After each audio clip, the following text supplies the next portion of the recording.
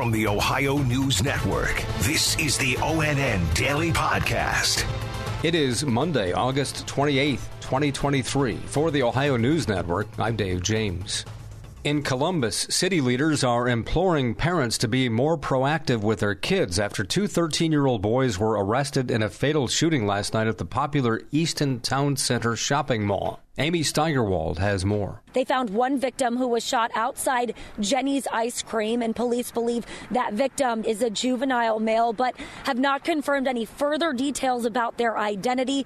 Columbus Mayor Andrew Ginther stressed the importance of parents knowing where their kids are and making sure they do not have firearms. Know where your kids are, who they're with, and if they're involved with any violent activities.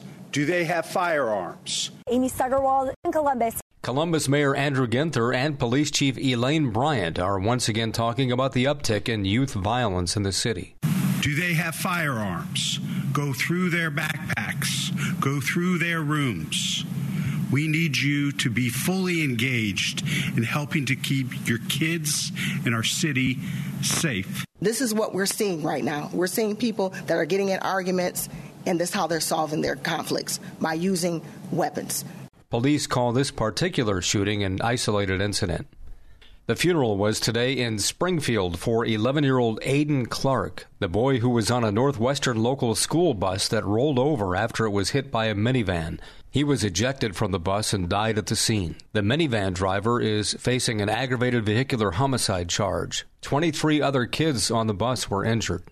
A man accused of assaulting a University of Cincinnati student last week remains in jail. Lindsay Mills has that story. Bond has been set for a man police say posed as a resident advisor and sexually assaulted a 17-year-old in a University of Cincinnati residence hall. 24-year-old Kadarius Short is being held on $1.3 million bond. He's charged with rape, aggravated robbery, and kidnapping. Police say it happened around 3 a.m. last Thursday, and they say Short also drove the girl to an ATM, forcing her to withdraw money. I'm Lindsay Mills. In Northeast Ohio's Stark County, a vigil was held over the weekend for the Dunham family after an alleged murder-suicide Thursday night. Emma Henderson reports that the parents found dead were 46-year-old Jason Dunham and his 42-year-old wife, Melissa. The children were 15-year-old Renee, 12-year-old Amber, and 9-year-old Evan.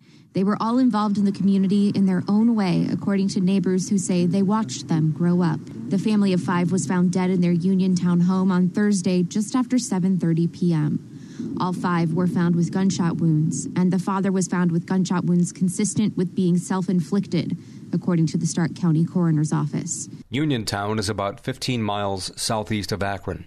The number of COVID cases in Ohio and nationwide is rising, and some hospitals in New York State and California are back to requiring masks. Dr. Joseph Gastaldo is an infectious disease specialist with Ohio Health in Columbus who says a new variant is in the mix. The concerning thing about BA.286 is that it has many more mutations, and we really don't know how it's going to behave. Over the last 3 weeks, Ohio has averaged 13 deaths and 98 hospitalizations per week. Those numbers are going up, though.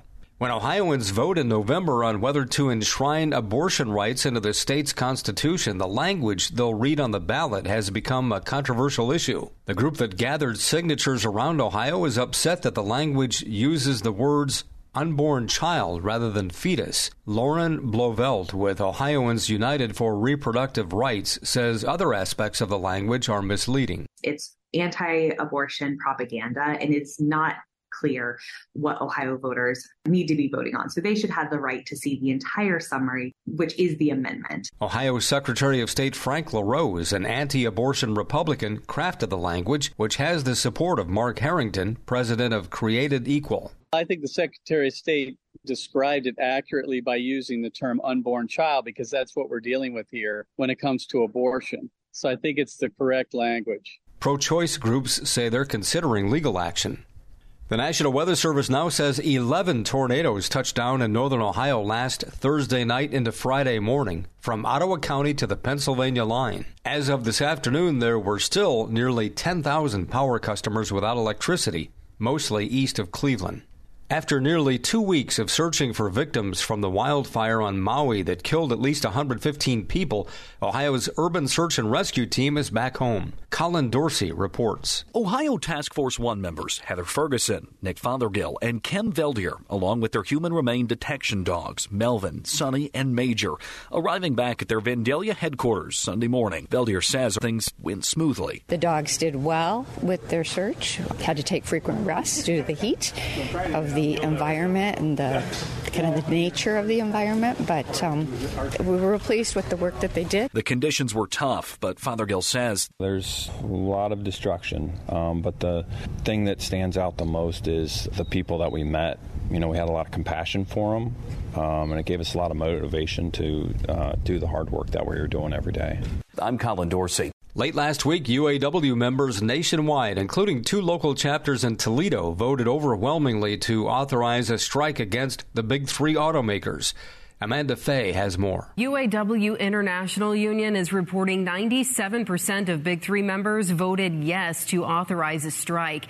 This is if a new contract isn't agreed upon by the September 14th deadline. UAW Local 12 leadership said 98.5% of its membership voted in favor of the strike authorization. Local 14 leadership said 94% of its membership voted in favor.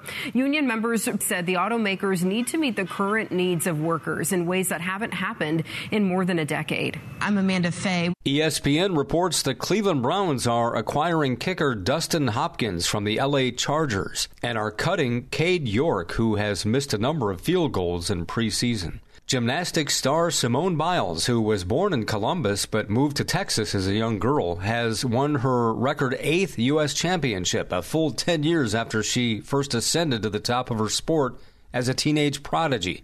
Here's ONN's Angela Ann. Biles, now a 26-year-old newlywed who is considered perhaps the greatest gymnast of all time, posted an all-around 2-day total that was well ahead of the second-place finisher. Biles will next compete at the World Championships in Belgium this fall, where she will look to add to her record total of 25 medals at this event. Angela Ann, ONN News. The man who served as Ohio State's wide receivers coach has a new role when the Buckeyes open the season Saturday. Here's Adam King. Brian Hartline will walk on the field as Ohio State's offensive coordinator for the first time. I think the ability to open up my viewpoints and see different things different ways and have opinions in areas where I maybe didn't think it was part of my tunnel. And now the tunnel is much wider. I love the staff. I love the way we communicate. Our efficiency has been awesome. We'd have to just, allow it to grow throughout the season. The Buckeyes kicking off on the road at Indiana on Saturday. I'm Adam King. Special thanks to our television affiliates, WKYC in Cleveland, WTOL in Toledo, and WBNS in Columbus for their contributions to today's podcast. I'm Dave James on the Ohio News Network. This has been the ONN Daily Podcast, a production of Radio Ohio Incorporated on the Ohio News Network.